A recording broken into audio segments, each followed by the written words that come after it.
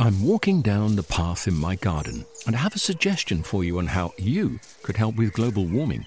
With a large lawn, I found a simple way of making a big difference. I sold my ride-on mower and bought a top-of-the-range Cress robotic lawnmower. It runs off rechargeable batteries and uses cutting-edge technology to mow and maintain a lawn this size. The petrol mower has gone, and with it, the emissions. I actually don't know why I didn't sell the ride-on sooner. With the Cress robotic lawnmower, the lawn is actually looking better. The tiny grass cuttings fall into the grass roots, helping to fertilize the grass. And the family doesn't have to put up with the noise and fumes from the ride-on. And I've freed up more of my time to spend with them and in the garden. It's an easy step, and you could also be making that change today. Ask for Cress in your local garden machinery dealer, or visit cress.com. I'm Catherine Pottsides, Head of Shows Development at the RHS, and we're currently standing in the corner of our floral marquee, and I'm looking out across bowls of beautiful peonies, fabulous fuchsias, extraordinary bonsai, grasses, cacti, succulents, everything under one roof, and it is a riot of colour for the height of summer. We're so thrilled to be here. The atmosphere is buzzing, everyone's having a great time, even though it is boiling hot today. So plenty of water, plenty of sunscreen, sun hats at the ready. We're going for a look around Tatton Park. Welcome to Gardening with the RHS.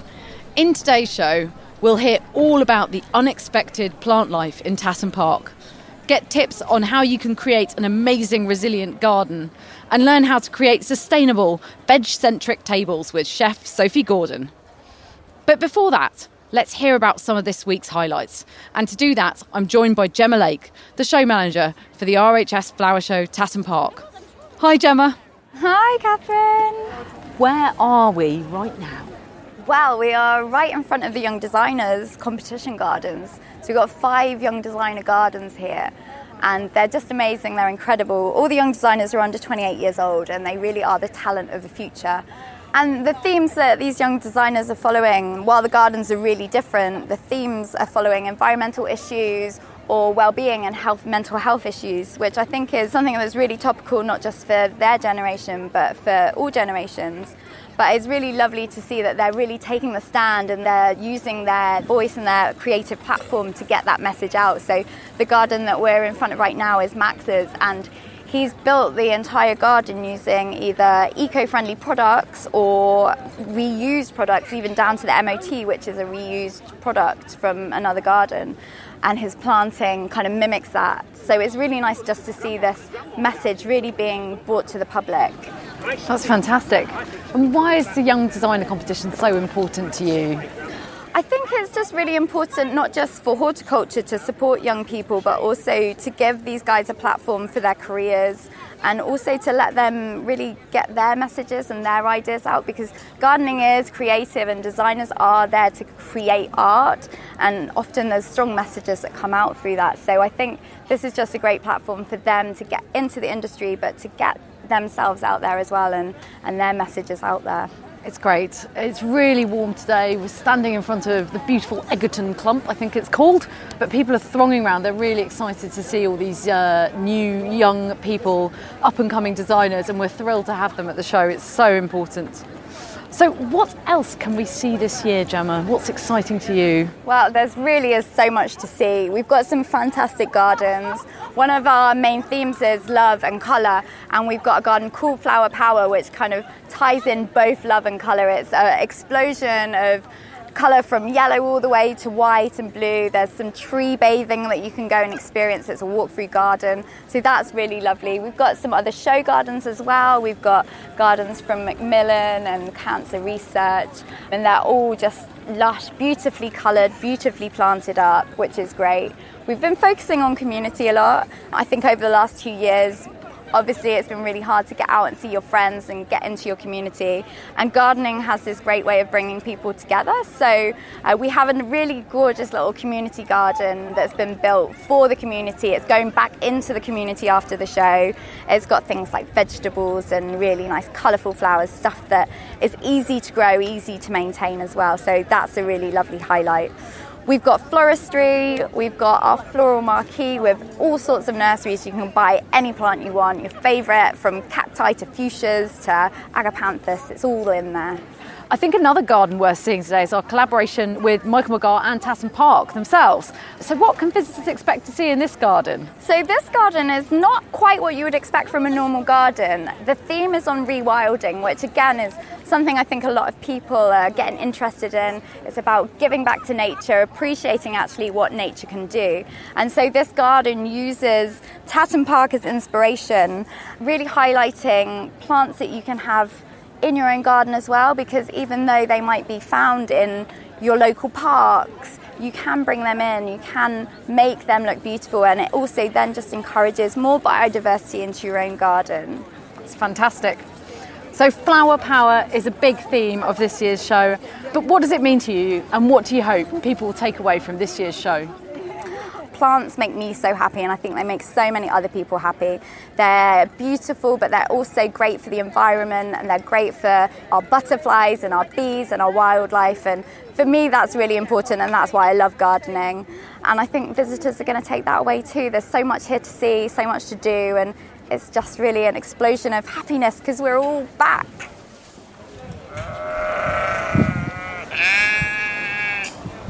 A big part of what makes this show unique is the location. We're set in the breathtaking grounds of Tatton Park, and there's a hum of wildlife all around, including sheep, as you can hear, deer, and of course, incredible plants. It's something we're celebrating in this year's show with the garden in collaboration with garden designer Michael McGarr. It looks at some of the less well-known areas of this estate, highlighting some of the flora and fauna that reside here. We spoke to the designer Michael McGarr all about it. The garden is essentially a 20 by 20 plot that we have sectioned off and allowed to grow out to reveal the site itself. So we have wildflowers growing within the garden. We've got some huge field maples that we brought in, and we've integrated a show garden through the middle of essentially a wild landscape. We left the spaces alone around the garden to allow them to grow, to reveal itself. The biggest challenge was bringing contractors in and the complications with walking over the site, and we had to take some real care in sectioning these sites off, but we've managed to preserve a 10 by 10 garden within this area that is now revealing some wonderful wildflowers. We've got achillea, red clover, verbascum growing at the front, and it's really changing day by day, as you know wild space should do. What surprised me is the resilience of wildflowers in this setting. You know, they look very dainty, and they're absolute opposite of what you'd expect. For very fine plants, they're very tough. You know, we've had contractors sort of lying on top of them when they've had enough at the end of the day and they've had to be pulled away from them, and they soon spring back up, moving away from cultivated ornamental plants. These are the very toughest and most resilient plants that you can find within the landscape, which makes them perfect for the low maintenance garden. Having done show gardens at the park numerous times, I've been constantly in awe of what's going on just on the fringes of the show site itself. And that was a huge influence. You know, people walk past these plants and these plant communities as just by going to the car park, and it's celebrating that, you know, trying to bring those to the forefront of people's thinking. You know, wild plant communities could be, you know, the basis of your garden at home. It's just that they need to be given the PR that they deserve, really. Vervain is my favourite plant in this garden. We found it growing wild when we sectioned off the area. We reintroduced it as a plug plant. We also commissioned a nursery to grow some in 9 centimetre pots, so we've got it running through the centre of the garden, and we've got it in its different forms. So we've got some growing at 6 inches high, and we've got some billowing out over some of the hard landscaping in the middle, and it's really changed my opinion of it, during this project. You potentially see a lot of these plants growing at the motorway junction, in the strangest of places, in the verges on the side of the roads, and places that are really inhospitable. It's kind of making people see them in a stylised setting that will encourage them to say, actually, I will grow them in my own garden. I will reduce my maintenance requirements and actually start to enjoy it rather than have to keep constantly maintaining it. There's always a maintenance requirement. You'll never get away from that in a garden, but you can use these plants to limit those maintenance requirements. One thing you'll see in the stylised show gardens, there's a lot of big billowy colours, and I think that people need to start to look towards more subtle and smaller, inconspicuous, not as showy, and you can still get the drama and the excitement from plants with more subtle appearances. And I think that growing wildflowers and wild plants in your garden, it is uncertain, but you never know what you're going to get, and I think that's part of the excitement about growing wildflowers in a domestic garden setting. We'd hope that people can look at these plants differently and say, well, actually, that is garden worthy. There's no reason why somebody couldn't mix these in amongst the ornamental plants at home. Use existing frameworks that they've got. We're not asking people to totally overhaul the garden, totally unsustainable, but you could start to integrate some of these plants, in an existing border.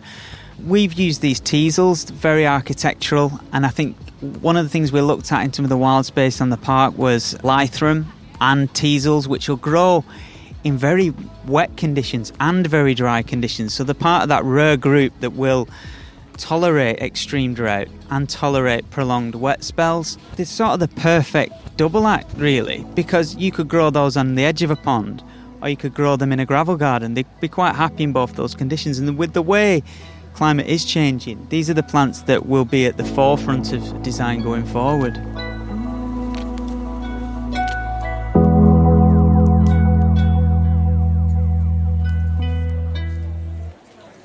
Michael McGarr, the garden is a wonderful space, and it's so important to celebrate these wild flowers and wild elements of our landscape, and they can be incorporated into your own garden too.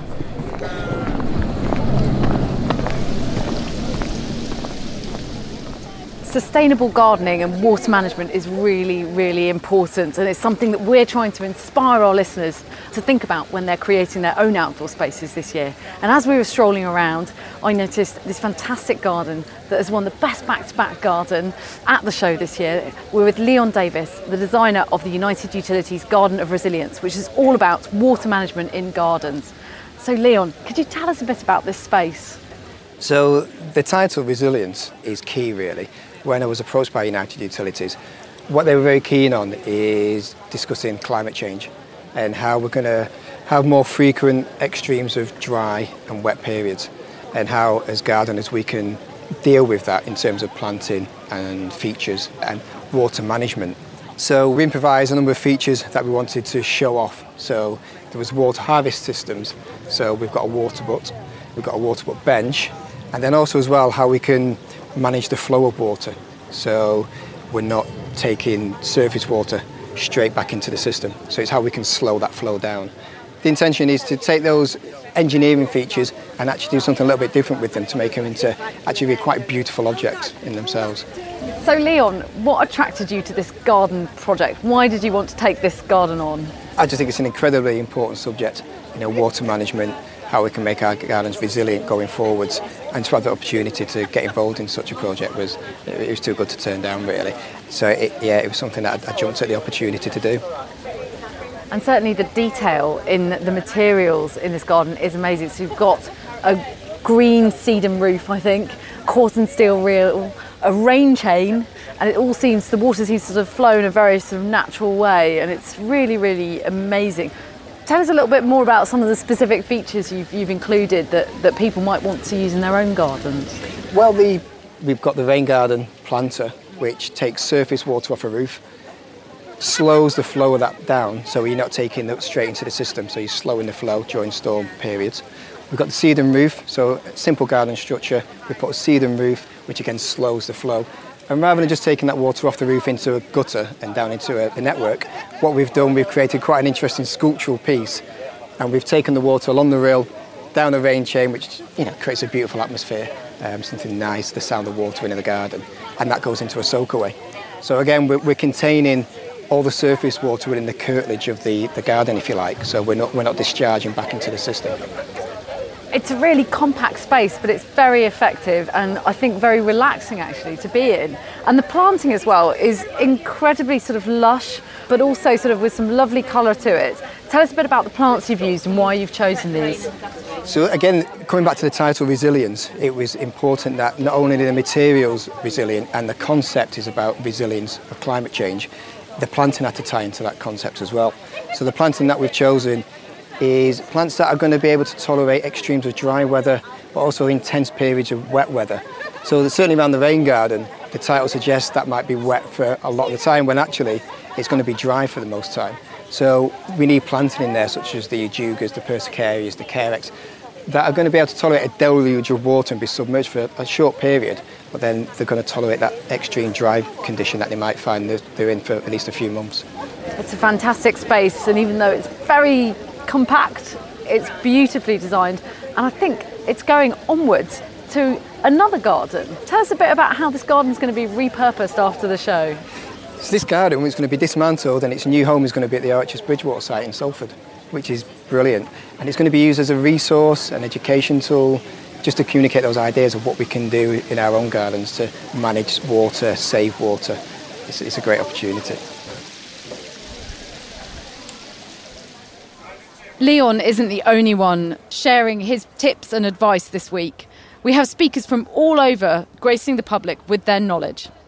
One area popular already has been the Dig In Live, the place to learn all about what to do with all your homegrown veg. You can get tantalising recipe ideas and top culinary tips from our experts. One of the guests taking to the stage this week has been Chef Sophie Gordon.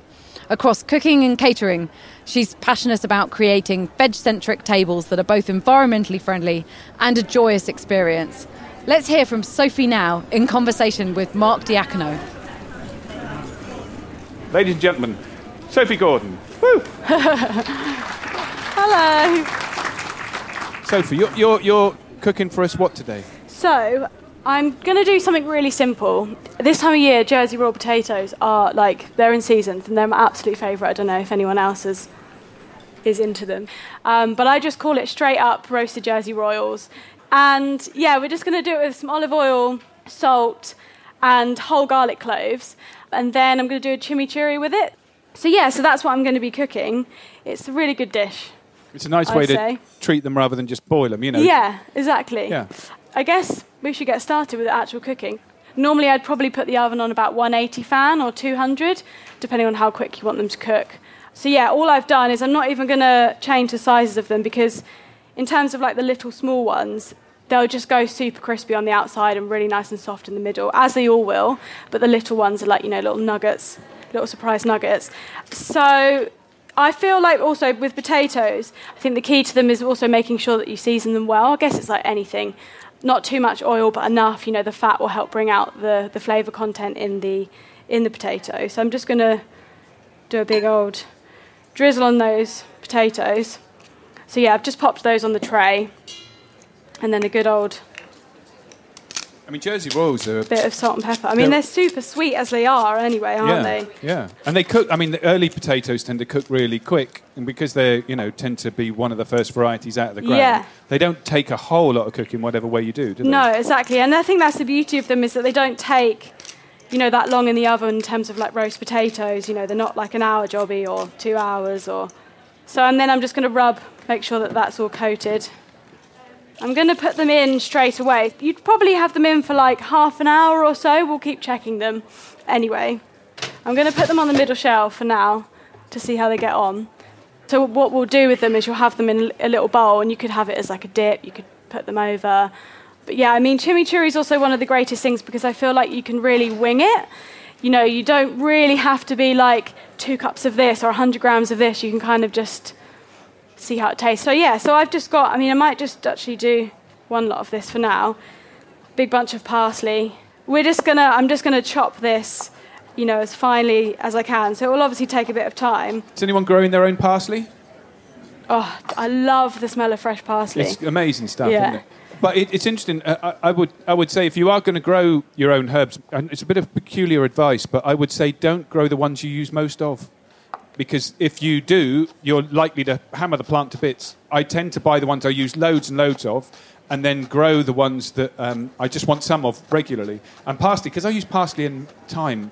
In everything. And right back in the early River Cottage days when I was involved there, we just couldn't grow enough parsley or thyme to be using in the kitchen. It was impossible. And you come back in on a Monday and they've had a weekend of courses and events on, and all you've got is these little stubs. Oh, my God, and you want to strangle, because usually what's happened is you've got a chef come out with a knife like that, just gone, hello, yeah, get the thing close to the ground, haven't got a clue about looking after the plant. So it's actually quite a nice thing to do, is grow stuff that's beyond the shops, the flavours that you don't find in the shops. But parsley, it's just a great herb. It is, yeah. It's so versatile. I mean, I'm kind of still trying to test ways that I can use it in a sweet way, because I find it really interesting combining sweet and savoury flavours. Have you got one? I've got. Oh my God, tell me. It's a really old recipe. Yeah. This is really good, right? If you've got tons and tons of parsley, or there's a sale on in the shop or whatever, really magic thing.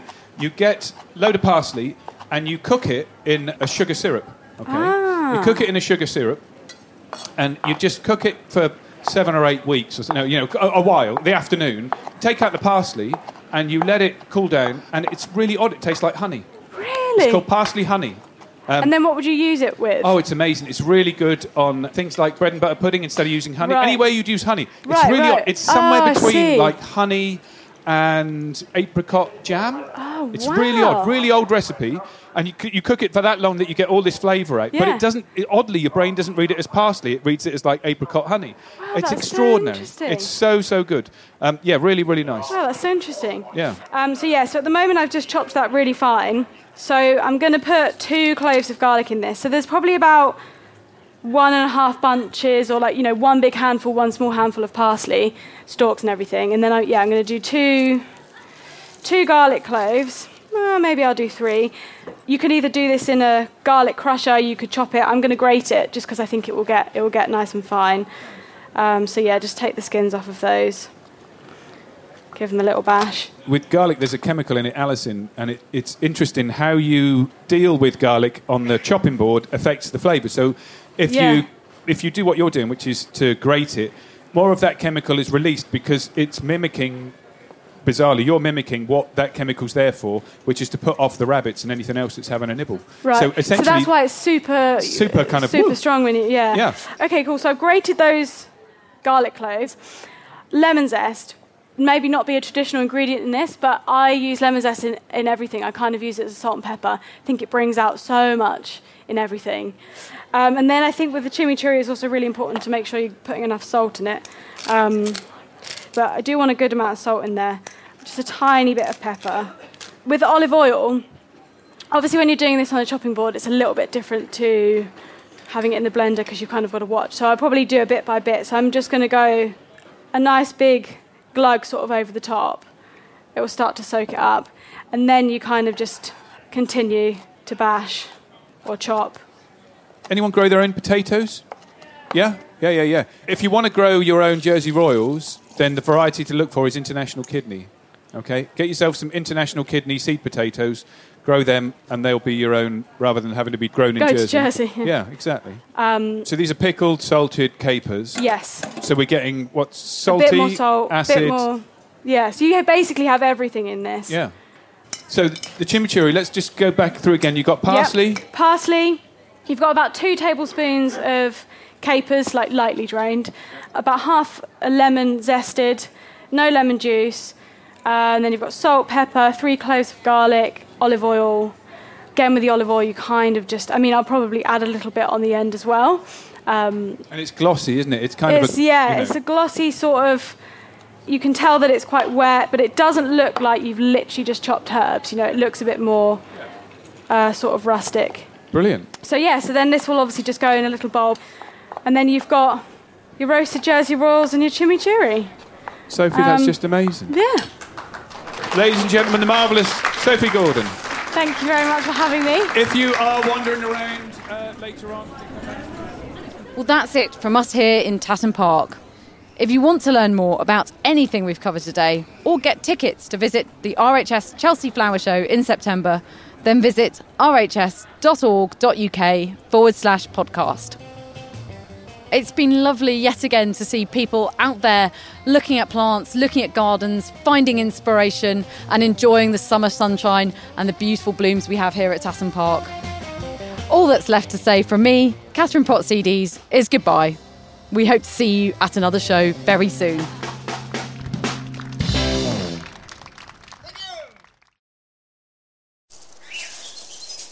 I'm walking down the path in my garden and I have a suggestion for you on how you could help with global warming.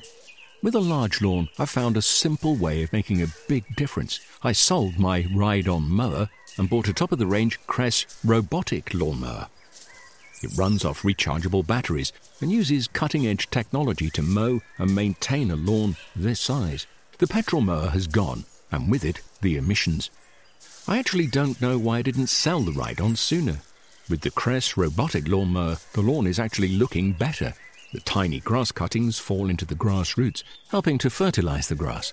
And the family doesn't have to put up with the noise and fumes from the ride-on. And I've freed up more of my time to spend with them and in the garden. It's an easy step, and you could also be making that change today.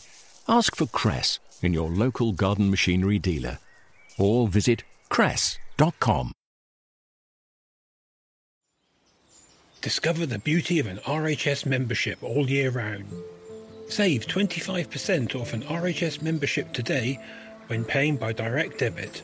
Prices start at just £55.50. With a membership, you'll gain access to an array of special events at our gardens all year round. Be the first to know about RHS flower shows and get exclusive member-only days, plus reduced rate tickets. And you'll have the chance to enhance your gardening know-how with access to free expert garden advice, monthly editions of the Garden magazine, and so much more. Terms and conditions apply.